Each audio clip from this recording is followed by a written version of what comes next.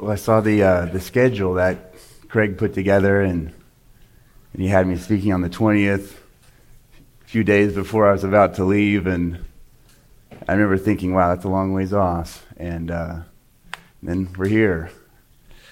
It's kind of an overwhelming day, but very thankful to be here again and to be with you all and have this privilege to talk a little bit about the Word of God. And so let's pray.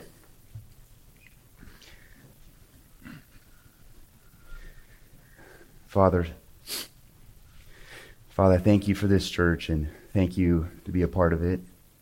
And ultimately your bride, your blood-bought people. Thank you, Father, for giving your Son. I pray we'd never grow old of that, Lord. How could we? How dare we ever grow tired of thanking you for giving us your Son? And just pray your blessing upon this day now for this whole day, Lord. Every soul that's in this building, Lord, you would draw near to them and encourage them, show them yourself. If they don't know you, have mercy on them, Father, from your abundant mercy and grace. Lord, there's some here that have just been beaten and whipped by the devil, Lord, enslaved to him and his kingdom in darkness, thinking money is the answer, thinking being saved from all their problems or wicked people around them is the answer, Lord. And I just pray they would see you as the answer, Lord, that they would look to you today and trust in you. I pray, Father, the saints would be encouraged today by these verses you've given me, I trust, Lord, and you just allow me to speak, allow me to say truthful things, Lord. Keep me from saying anything that would be false, anything that would be wrong or discouraging. Father, I pray for your Spirit now that would teach us about Christ. In Jesus' name, amen. We can turn to 2 Corinthians 12 in your Bibles, please.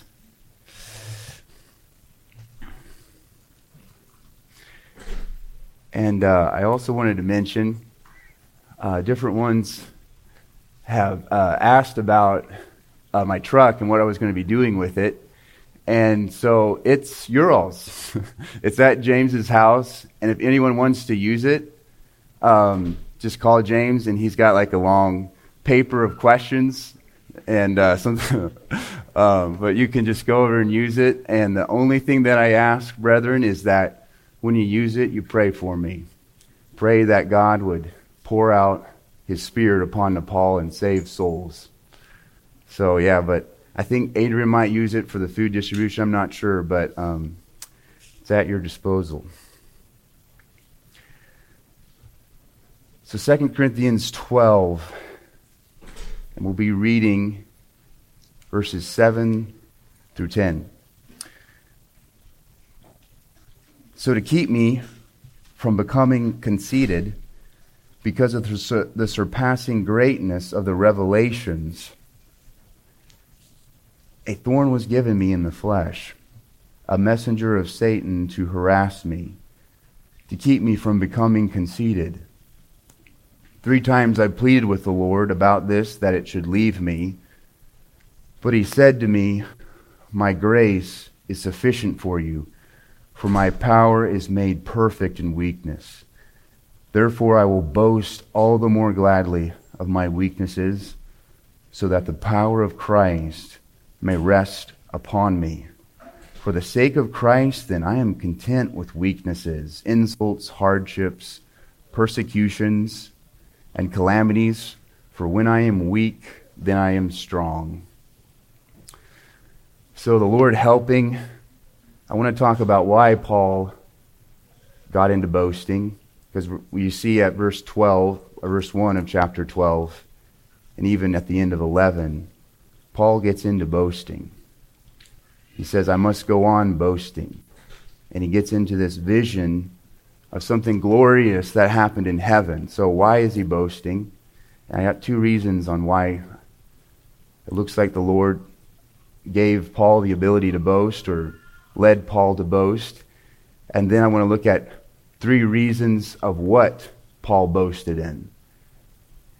So, why is Paul boasting? And 2 Corinthians 12, I read this over and over and over just try to get the feel for it, and it's a really amazing letter. It's probably the most emotionally packed letter of the whole New Testament. At least my limited knowledge of the New Testament, I was just gripped at least these past weeks of just how emotionally packed it is, that how much Paul loved these brethren and was just pulled here and there with just a desire to see them grow and mature. And so this letter is really dealing about sanctification, and these verses here are about sanctification, growing in the grace and knowledge of Jesus Christ. And so what a miracle it is, brethren. I know you know this, but to be saved, but not only that, to be kept just day after day after day, for God to continually grow us and sanctify us and to make it to heaven. And so Paul was aware of that. Paul knew that very well, that the only way I'm going to make it to be sanctified is by God's power. And that is just as much as a miracle. I'm finding out. Not only God to save us, to keep us in this world. And Jesus prayed that, right, in John 17, keep them from the evil one, keep them from evil. What a miracle that is, to be in enemy ground and to still be pressing on today. Praise God. And so he felt that reality, for not only for the Corinthian church, but for himself, just to keep pressing on. And so one of the reasons that he's boasting is I think he caught a glimpse not only of heaven, but also God's power and love in keeping him. And you're going to see that, like, God even felt it was necessary to give him a thorn in the flesh to keep him. That's such a loving thing from the Lord. Not only God to keep him, but in the midst of such false teachers, these men, he says they were false, they were boastful. And so just giving you a few characteristics of them versus Paul, these super apostles, the Bible called them. Well, there wasn't anything super about them. They were earthly minded, full of wisdom, boasting, visions. They were peddlers, and they pampered with the Word of God. They twisted it, and they were concerned about money and outward appearance and measuring according to their own standards. And what a contrast to Paul. He didn't boast in eloquent wisdom. He says he was unskilled in speech. He wasn't skillful there. But he boasted in simplicity and godly sincerity, Christ and him crucified. We see he boasted in his weakness. And he said about the Word of God, he said, who's sufficient for these things? He didn't get to a place where he felt like, I've got a pretty good handle on the Old Testament. He said, who's sufficient for these things? Who's sufficient for the gospel? It's so precious, so profound, so big. But they thought, you know what? I think we've kind of moved past the gospel now. We need to talk about some visions. We need to talk about some lofty things. And Paul's not really doing that.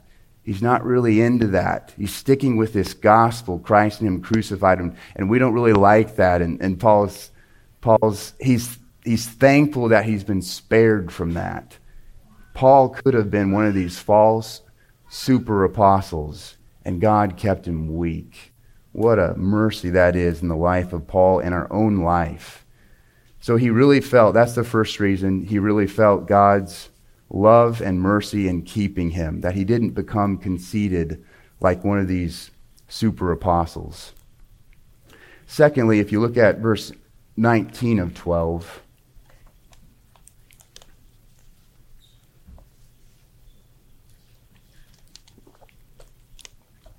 you see that he says, have you been thinking all along that I've been defending ourselves to you? It is in the sight of God that we have been speaking in Christ, and all for your upbuilding, beloved. All for your upbuilding. So the second reason of why he started to boast was for their upbuilding, for their encouragement. They had been started to kind of be pulled into this thinking of these apostles that you've got to have visions and all these mighty miracles and works. And he tells them for their upbuilding by boasting just a little, though he doesn't want to at all, to win them back and win their hearts back, all for their upbuilding, for their encouragement. And love makes us do crazy things, and we see this with Paul. Christ's love for him made him do crazy things, and also a crazy thing such as even boasting about certain things to win them back. And so those are the two things that I see of why Paul gets into boasting, to win them back, and he saw too just the danger of falling away and beginning to boast. And I remember I saw that vision, and that led him into thinking, and God gave me a thorn as well. What a mercy that was, that not only to give me such a glorious vision, but also the thorn alongside of it to keep me. And it's an amazing reality that this vision, if you look at it briefly, he was caught up to the third heaven, and he saw things that he couldn't put into words. So glorious. I love just letting my imagination run with these passages of what it might be like.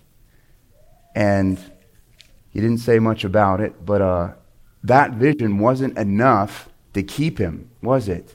God also had to give him the thorn. And I thought that's just what a picture into the heart of man, that we need a thorn. It wasn't enough, was it, for Paul to have that vision? You would think, see, all those glorious things about Christ would keep him humble, keep him low, but he needed a thorn as well to help him. And so those are the two things. From now on, let's look at these 3 points in what Paul boasted in, not the why, but the what. So I have these 3 points: God's sovereignty in our suffering, God wanting to hear our praying, and God's sufficient grace in our enduring. And just a side note, I mean, remember this is Paul, who really, really loved to boast in being a Pharisee when he was lost. Really loved to talk about everything that he had done according to the law, blameless, that sort of thing. And then here you have a guy boasting in his weakness. I just love the amazing power of God put on display in Paul's life, like going from a self-loving Pharisee to someone who is, I would gladly be spent on your behalf. When I'm weak and you're strong, that brings me a lot of joy. And I find that so amazing. So God's sovereignty in our suffering, God wanting to hear our praying, and God's sufficient grace in our enduring. There's so much that could be said here in these verses. So may the Lord help me, because this didn't just happen in one day, I don't think.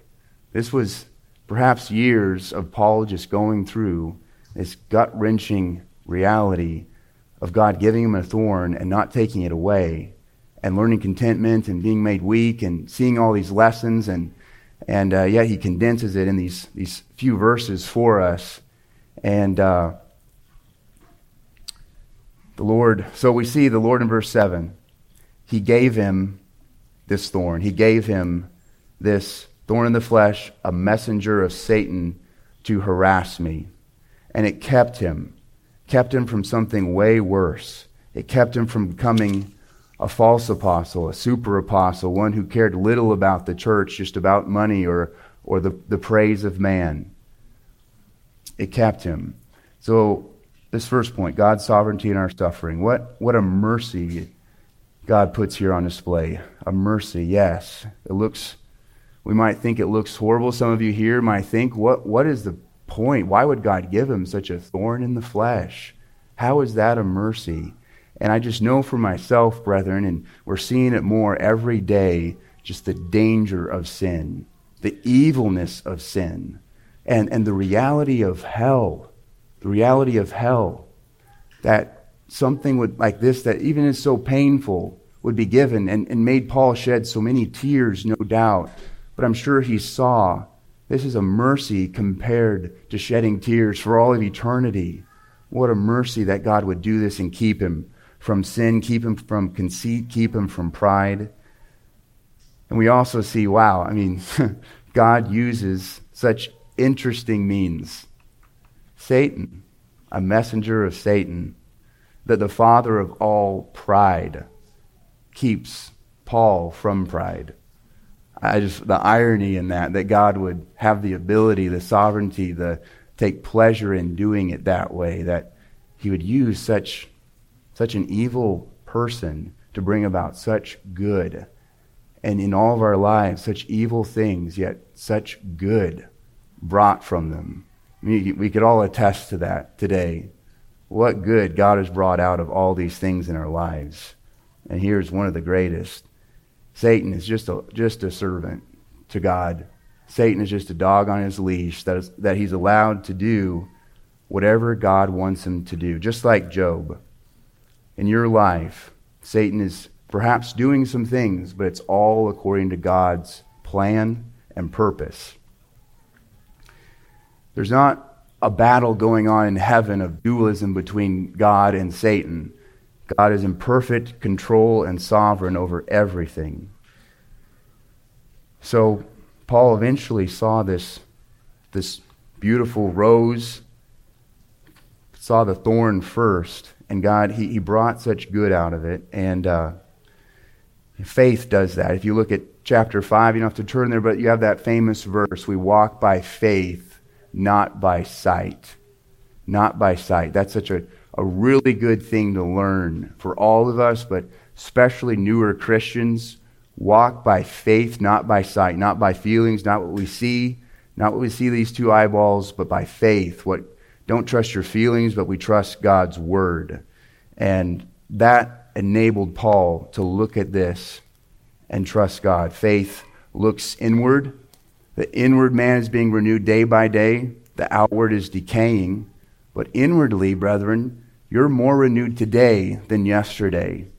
Stronger than yesterday. More renewed than yesterday. More like Christ than yesterday. That is a wonderful reality. And God knows what he needed. And we don't know exactly what the thorn is. You're probably wanting me to get to that point, right? What's this thorn? But many don't know, and I wouldn't even attempt to try and say what it is exactly. Just like with the vision, it's like the man himself said, I don't know, and then people try and figure out what it was. It's like, if he didn't know, we're not going to figure it out 2,000 years later. But anyway, what was the thorn? We don't know exactly, but it was very painful, emotionally, spiritually, physically, extremely painful. And you know what? I thought about this. It's interesting that the Lord doesn't tell us, because I think if we knew what it was, at least me, and just say it was headaches or something, really, really bad headaches. I'm not saying that's it at all, but let's just say it was that. If we had really bad headaches, we'd probably come away from it being like, I got Paul's thorn, but you don't have Paul's thorn. So it's just the way we work, isn't it? So God in his wisdom and kindness didn't tell us exactly what it was. But we know Paul wanted to be rid of it, and he pleaded for that. And I was just thinking about this thorn and trying to put myself in Paul's shoes and everything that he had gone through. And it took me back to just some memories with my dad. And my dad went through pancreatic cancer. And just, I was pretty young back then. And just seeing a grown man, the most strongest man in the world that I knew, who could work longer than me, cut more wood than me, and just on his knees in pain. And just thinking, it was a challenge, brethren. It really, really was a challenge about the goodness of God. How would God, I've seen this man serve every moment of his life, how could he put him through such pain, such miserable pain?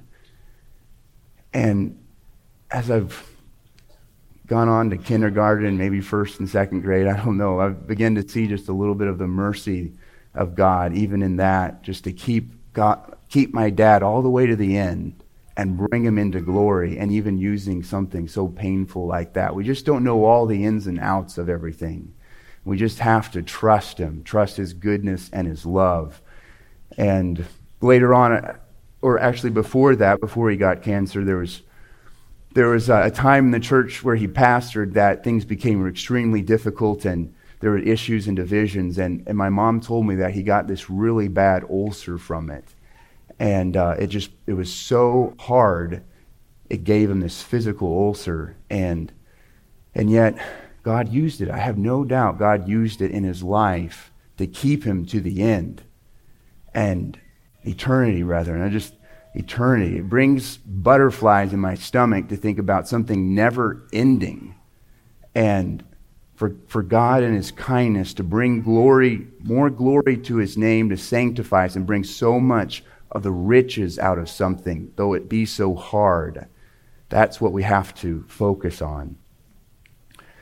And so that's the first thing that I see is just God's sovereignty in our suffering.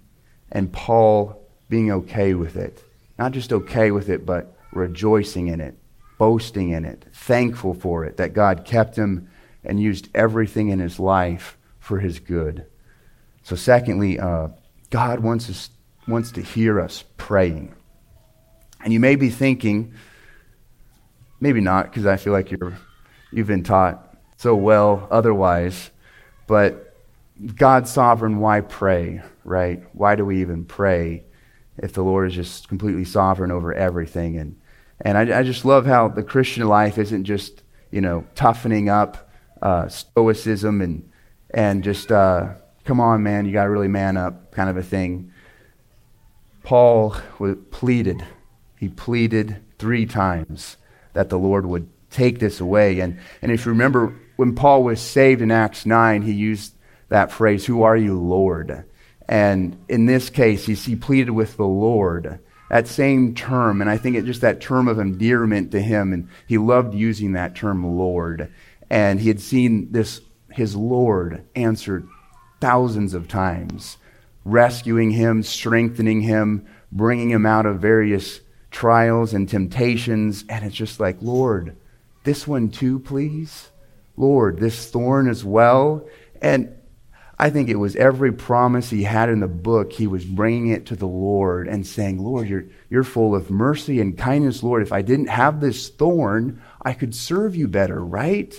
I mean, I think he was arguing and wrestling and ordering every bit of that argument, pleading 3 times, please, Lord, please, take it away. Just like the Lord cried in the garden 3 times, my Father, if it be possible, let this cup pass from me. Nevertheless, not as I will, but as you will. Again, the Lord prayed, do you think that I cannot appeal to my Father, and he will at once send me more than 12 legions of angels? And just the reality of that, just praying, knowing God hears better than anyone. Jesus knew God heard, and yet he still prayed it in his humanity, asking that cup would pass, that he wouldn't have that crown of thorns. And Paul praying he wouldn't have this thorn in the flesh, and yet we see the answer.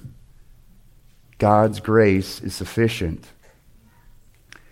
But I just love, Paul gives us such an example of going through we've gone through the same situation. He gives us such a great example for us to follow. God's sovereignty, but yet pleading and praying. I don't want you to come away from this at all, brethren, thinking that Evan's saying not to pray or not to keep praying. I mean, Paul prayed 3 times. I don't know if it's just 3 or if he's using 3 to just say like it was a lot. I'm not sure, but he prayed a lot about it. And one thing that I feel the Lord has taught me in recent years is to pray promises without doubting. Don't doubt. I feel like I doubt so much about what he has said. But then I really pray about things that he hasn't necessarily said, and I feel like, Lord, why aren't you answering those things? But he never promised that he wouldn't have a thorn. He never promised we wouldn't have trials. He never promised that certain people would be saved. I know God can do supernatural things like that and give a person that, and they're probably not going to tell anyone. But with personal matters, to just be careful and submit in these personal matters in your life, to pray and pray fervently, to submit radically, with personal matters and to be able to leave them in God's hands. I feel like that's something God has taught me recently, and I see this from this passage, just Paul pleading and praying. But here's this personal matter within this thorn in his flesh, and a Christian is able to plead and rest when it's all said and done. May God help us in that. So that's my second point there. Paul, he boasted that not only God doesn't give us always what we want, but just he knows best, and he loves to hear us pray, though. You know, sometimes I think trials are just there to make us learn how to pray, just to learn how to pray and cry out and groan to God and call upon him. You know, brethren, I know it was kind of a new system there with the prayer and fasting, and I know I'm not wanting to put any condemnation on you, but I was just surprised that we all didn't put something in the prayer and fasting, that we all didn't put something in there. And it's a good question to ask yourself. And maybe you told someone, I know could be many reasons there. Again, I don't want to put any condemnation there, but why not have the whole church praying about a matter that you want something that you want God to do? So Lord, help us in praying, pleading for things. But so we see the Lord always answers, doesn't he? And so the third point is the sufficiency of his grace in our enduring. We see that in verse 9 and 10. So I'm going to run through these things real quickly in verse 9 and 10, just to kind of see what's going on and then pull some applications from them. So he says, but he said to me, verse 9. And I love this, just this personal answer to Paul. He said to me. We can always expect God to answer. And I don't remember it exactly, but I think it was Brother Durham just saying how like God always answers, but sometimes it's just not what we expect. Sometimes it's a no or a yes or a not yet, and or in a different way. And so God did answer him, but it was in a different way. And so he said to him, my grace is enough. And that's what it looks like in the Greek. They don't quite have the right word for this. When it says, but he said to me, it's like, it's enough. But he said, and it's enough. My grace, not just like favor in general, but like grace imparted, actual grace of God imparted to Paul to endure, to be sufficient for him. Yes, Paul, this thorn is going to endure, but my grace is going to be enduring as well. It's not going to be taken away. It's never going to fail you. It's going to be strength for every day of your life. The thorn still remains, but my grace all the more will remain upon you. And it reminded me of that hymn, Day by Day, that says, the protection of his child and treasure is a charge that on himself he laid. As your days, your strength shall be in measure. This is the pledge to me he made. It's this personal pledge to you, Christian. I've got you. My grace is sufficient for you. I've made a pledge according to my own character that I will not let you go. Paul, my grace is going to be sufficient for you. It's going to enable you to keep going on. And so when we step out in faith and trust God and take it at his word, walk by faith, not by sight, because we're not going to see the grace until we press forward, until we move forward in faith, right? We can't sit there and expect God's going to do it for us. But once we take that step in faith, the grace of God is right there to meet us and to help us. So moving on there, it says for, this conjunction for, this reality, God is saying, I'm doing it in a way that's not like man's way. I know there's these super apostles, there's these men that rely on worldly wisdom and all these things, but Paul, you're my apostle, and I'm going to do it differently. I'm going to do it differently. For my power is perfected in weakness. My grace is sufficient for you, for my power is made perfect in weakness. Power made perfect in weakness. And I couldn't think of a better example of this in the Old Testament in Judges 6. So turn there real quick, and we'll look at this story of Gideon.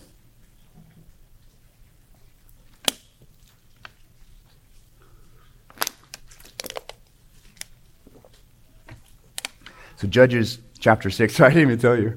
I just expected you to know. You should know Judges chapter 6. Judges chapter 6. The call of Gideon. And we can just read in verse 15, Judges 6:15, and he said to him, Gideon, please, Lord, how could I save Israel? Behold, my clan is the weakest in Manasseh, and I'm the least in my father's house. So, the weakest, the least. If you turn the page, Gideon, he asks twice, he puts the fleece out there, make the fleece wet, and then he says, Lord, could you do it again, please, and make the fleece dry and everything else wet. You just see Gideon's weakness and the Lord's patience. And then chapter 7, there's 22,000 of them, and now 10,000 remain because some were fearful. And God said, I don't want anyone fearful and trembling. So now there's just 10,000. About half of them were cut down. And the Lord said to Gideon, verse 4 of chapter 7, the people are still too many. Take them down to the water, and I will test them for you there. And any one of whom I say to you, this one shall go with you. And any of whom I say, shall go with you. And any one of whom I say to you, this one shall not go with you, shall not go. So he brought the people down to the water, and the Lord said to Gideon, everyone who laps the water with his tongue as a dog laps, you shall set by himself. Likewise, everyone who kneels down to drink, and the number of those who lapped, putting their head to their mouths, was 300 men. But all the rest of the people knelt down to drink water. And the Lord said to Gideon, with the 300 men who lapped, I will save you and give the Midianites into your hand, and let all the people go every man to his home. So the people took provisions in their hands and their trumpets, and he sent all the rest of Israel, every man to his tent, but retained the 300 men. And the camp of Midian was below him in the valley. Now what were they up against? It says in verse 12, and the Midianites and the Amalekites and all the people of the east lay along the valley like locusts in abundance. And their camels were without number, as the sand that is on the seashore in abundance. So what an amazing picture. 300 men defeated this army without number. Power was made perfect in weakness. So you can turn back to 2 Corinthians 12. Paul says, therefore I will boast all the more gladly of my weaknesses, plural. So rather than the affliction being removed, rather than these human powers, the things that the apostles boasted about, more gladly, I'm going to boast of my weaknesses. And this word is even more than that. It's like to take delight in, to relish in my weaknesses. That's quite a thought. But God gave power to Paul, the ability to Paul to be able to do this, to relish in his weaknesses, because he caught a glimpse of God's ability, God's power that was displayed, just like those in Judges, Gideon and their armies. He loved the fact that God was going to get more power out of his weaknesses. So he says, moving on, rather boast in my infirmities, not these revelations, nothing. I don't want to boast in anything else, but in my weaknesses. That's my glory, that's my boast, that's what God's going to use to be glorified, to be made bigger, to be magnified. And we also see, so that the power of Christ may rest upon me, or have its residence upon me, tabernacle. And if you look at chapter 7, verse 16, God says the same thing. It's an Old Testament passage, and he says, I will make my dwelling among them and walk among them, and I will be their God, and they shall be my people. And throughout this whole letter, just Christ in you, that fact, that reality, Paul just loves to talk about it. Christ in you. If you've forgotten about that, Christian, I just want to remind you real quick, Christ is in you. If you're a Christian, Christ is in you. And he's in you.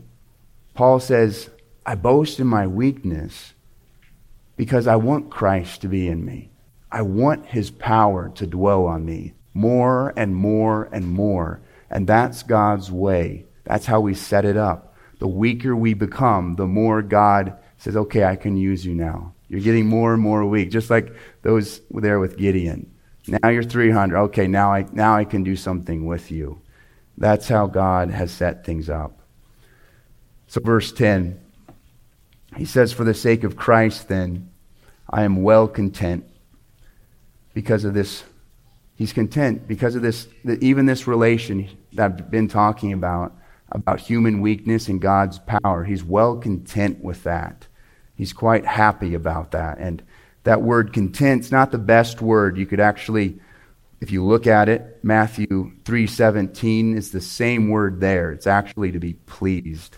It says there in Matthew, when the Lord is baptized, it says that, behold, a voice from heaven said, this is my beloved Son, with whom I am well pleased. That's the Father God talking about his Son, saying, I'm well pleased with him. I love him. I'm taking pleasure in him. And Paul is able to say, yes, I take pleasure in this because of Christ, for the sake of Christ. The psalmist says, magnify the Lord with me. And so, pulling that phrase in as well, our weaknesses magnify the Lord. That's why we can boast in them. They make him look bigger and better than anything else in the world. I love that. If that should be our one aim, to make Christ look great every day. And if God brings us weakness, praise God. It'll be all the better. I love how in different military or battlefields, you've got the guy running up who's weaker, and they're meeting in the middle to discuss terms. And he comes up and he says, now, if you guys surrender right now, we won't harm you, and you can go free. And it's just like, you've got 300 men. Like, what are you going to do? Well, that power gets displayed. And I love that. I mean, brethren, that's who we are. We're going up to things much greater than us, sin, the world, the devil, and we're saying, we're calling them out. We're saying, Christ is behind me. I'm coming in the name of the Lord Jesus, and he's more powerful than anything. And in that weakness, God gets displayed. His power gets displayed like nothing else. I love that.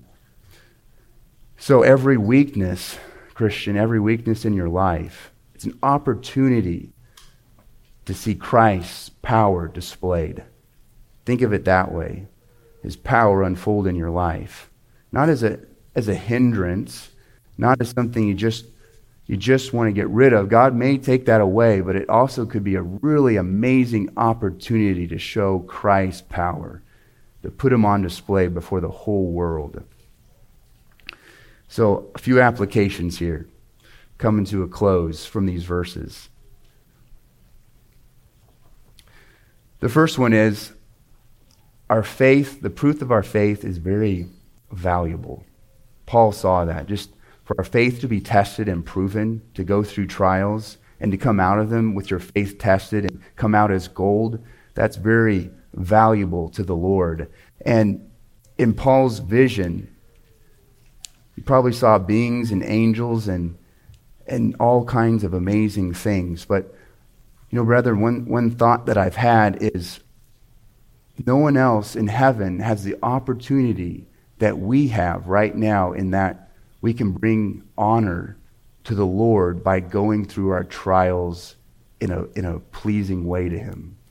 Like, you have the opportunity to go through your trial right now and glorify him like no one in heaven, because they're not here. We're still in this battleground, and we have this privilege to bring him glory here in front of all of his enemies, in front of Satan. I mean, he lost. Satan thought, oh yeah, great, I'm really going to get at Paul now. And he lost. And what a privilege. We get to fight for Christ. We get to defeat his enemies. We get to prove them wrong because of the power of Christ in us. And we get to bring a special glory and honor to him. Number 2, to do the will of God is always so much better. It's always better. To be a Christian is to do the will of God. And I just love that reality. We get to do the will of God. Paul, he did the will of God here. He suffered through this. He was content through this. He was glad through this. And to do the will of God is always better. Number 3, Paul was well pleased in his weaknesses because it's the way to victory. Contentment is the way to victory. God chose David. He was the smallest of them all, and like I mentioned with Gideon. And, brethren, I think Paul is saying here, the content, the weak people, they're going to win the world. They're the ones trusting in Christ, content in Christ, resting in Christ. They're the ones who are going to win the world and turn it upside down, just like this Christians in Acts, right? They were content, they were in love with Christ, and they were giving of everything. And the world is just like, what is wrong with these people? Are they drunk? What's up with these people? They're rejoicing in their suffering.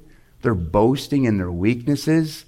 Does the world look at us and think we're weird? I hope so. They should, because we're not normal. We're a unique people, and we boast like Paul in our weaknesses. Not always perfect, but God helps us. And that's the way to victory, to gaining ground for Christ. And I took this philosophy class a couple years ago, and I didn't really listen too well, so I don't remember the name of the guy who came up with this. But he came up with this law that you can't move without an immovable object. And it basically means, like, in order for you all to stand up, the ground has to be immovable, solid. Like, we can't move if the ground's going to move out from under us. And it's the same with being content in Christ. We won't get anywhere, brethren, if we can't be content in Christ. I feel that in my own heart, and I'm thankful for that as God has brought more to fruition in that, making me more content in Christ, and it enables us to move forward. If your heart isn't content, where there's this immovable reality in your heart towards Christ, you won't get anywhere. I know God is able to bring the Christian forward, but just that principle there, he brings that about. So these super apostles, they wanted this power. They wanted all these visions, and they never got it because weakness is the way. Weakness is the way, brethren. That's how God has set it up. That's what he brought Paul through. I love that verse in Psalms 46. It says, "Be still and know that I am God." That's what we're talking about, is Paul was able to just be still and trust Christ and rest in him, who he is, his sovereignty, his love, his goodness. At the end of his praying, he got his answer, and he was able to just rest in Christ, trust him. Number 4, we must put our soul first. Paul did that. His soul's needs first. Yes, the trial's still there, but my soul's better for it. My soul's better for it. And that's a precious thing. Number 5, God answers, but it's different than what we expect. And I mentioned that a little bit earlier, but I love this reality, just that God doesn't always give us what we want, or it's in a different way for our good. And years ago, I thought I really wanted a family, and I didn't think that my first 2 sons would be Shane and Chris is working today, but those are my sons, and I love them to death, and I wouldn't want it any other way. God, he answers, but it's a little bit different than what we expect sometimes, and they come with different names than what you expected, and so I'm really thankful for that. God answering, but for our good always for our good. Number 6, and this kind of ties in with the rest of them, but I just felt like I needed to emphasize it some more, just the preciousness of souls. If our weaknesses, brethren, help us win more souls, what a precious reality. What privilege that is. If your weakness makes you a little bit more tender to talk to someone, makes you have an opportunity or an experience that wins them and makes Christ look more precious.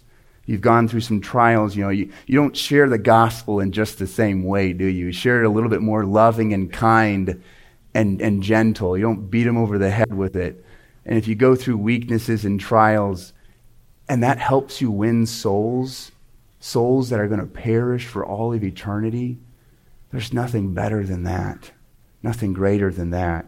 May God help us win souls. And I really think this is one of the ways Paul was able to help these Corinthians. Paul was able to press on and win them. I mean, he's a master wooer of souls, as you read about Paul, just compelling and loving them and pulling them in. I just love that about Paul, and it no doubt had to do with all the things that he had gone through, getting less of self, less of pride, all that nastiness gone, where God was able to use him and just make Christ look all the better, all the more sweet and fragrant. So bring it all to a close, brethren. I really love this passage. It's meant a lot to me over the years, and just love how God gave us an example of Paul working through such a real life situation and how he faced it, and found that the Lord is sovereign in our suffering, and he wants us to be praying, and his grace is sufficient for our enduring. And all the things that are happening in our church right now, brethren, I just think it would be really, really good. I'm going to strive to do it this way, to think about our weaknesses as opportunities to make Christ look better, Christ more glorious. Those people over there, they're a bunch of weak people, but man, they're getting a lot done. God's power is displayed in them. And and so closing, I know the elders would completely agree with the fact that boasting is worthless. But the Bible does say that we can let another one praise you. And so I would just like to take this opportunity to thank the Lord for our 5 elders. Tim and John, Craig, James, and Jeff. Is Jeff here? Oh, there he is. Oh, thank you, brother, for all those studies. Thank you I remember when I was sitting in his house and we were talking about the sovereignty of God. It was all these lofty terms, and you think doctrine, and sadly, I feel ashamed to say this, but doctrine and systematic theology can kind of be, man, some big stuff. You kind of get through it, rack your brain. It's hard, can be laborious. But that was some of the glorious times, brother. I just remember weeping. I don't think you even noticed, but I was weeping when you were talking about sovereignty. And that's the only answer when we go through hard things, is God is sovereign and he loves us. And Craig, I thank you for being able to call you and talk with you and the trials that you had gone through, and there's just such a fragrance and a comfort. And this book is a lot about comfort. And in 7:4, Paul didn't get what he wanted, but he did get a lot of comfort. He says, I am filled with comfort in all our affliction. I am overflowing with joy. He got that. God granted him that. So thank you for that, brother. And James, thanks for letting me come over. This letter is about our upbuilding. James built a building for our upbuilding for that very purpose. And I'm so thankful for that. So I can't really put it into words, just John and Tim as well, but especially these 3 men here, I feel have been through a lot lately. And I just wanted to read some things that I kind of pulled from this letter. And I know you all love our elders. My love is pitiful compared to yours. But in this letter it says, I think we could all say this. It's all been for our upbuilding. I stand here able to go to Nepal because of the grace of God from these men and from you all. It's all because of you, God's grace through you all. And this church has preserved my soul. And so, who could say here that these three men have not daily bore the pressure and the anxiety of this church, or not been weak when there's a weak member, or has not had the intense concern when someone fell into sin? What a privilege to have these shepherds who are glad to spend and be spent on our behalf, who have sleepless nights because of the state of our souls, who have been beaten times without number by the devil, who would seek to discourage them, who have been seen many shipwrecked, yet labor on. Being elders, they have to face the reality of their families being under greater attack, yet pour themselves out for our families and for our marriages. Regarding others is more important. They have pushed through honor and dishonor, through slander and praise, sorrowful yet always rejoicing, as poor yet making many rich, as having nothing yet possessing everything. Praise the Lord, brethren. We have such a blessing. We've been given such privileges here in this church. God's grace has been displayed in our lives, and especially in these elders. And I thank God for them. I wouldn't be here if it wasn't for them. Well, that's all I had, brethren. I sure love you. And if I've wronged someone and haven't asked for forgiveness, please forgive me. I love you all. This last verse in this letter, it says, "The grace of our Lord Jesus Christ and the love of God and the fellowship of the Holy Spirit be with you all." So may God help us to boast in the same way Paul did. Amen. Father, just thank you for this time, and thank you for your word. So glad we're not here to talk about our own opinions, but the word of God and what you've given us. Thank you for these elders and all that they've done for me and all that they've been through and how you've kept them, how you've sustained them. Lord, I thank you for all the deacons here, how you've encouraged them and empowered them to serve and serve and serve again. Things that we all probably don't notice. Lord, I thank you for every believer here, every dear saint. Lord, the majestic ones, the psalmist said. Thank you for each one here and how they have encouraged me. Lord, just think of that song. When we all get to heaven, what a day of rejoicing that will be. When we all see Jesus, we'll sing and shout the victory. Amen.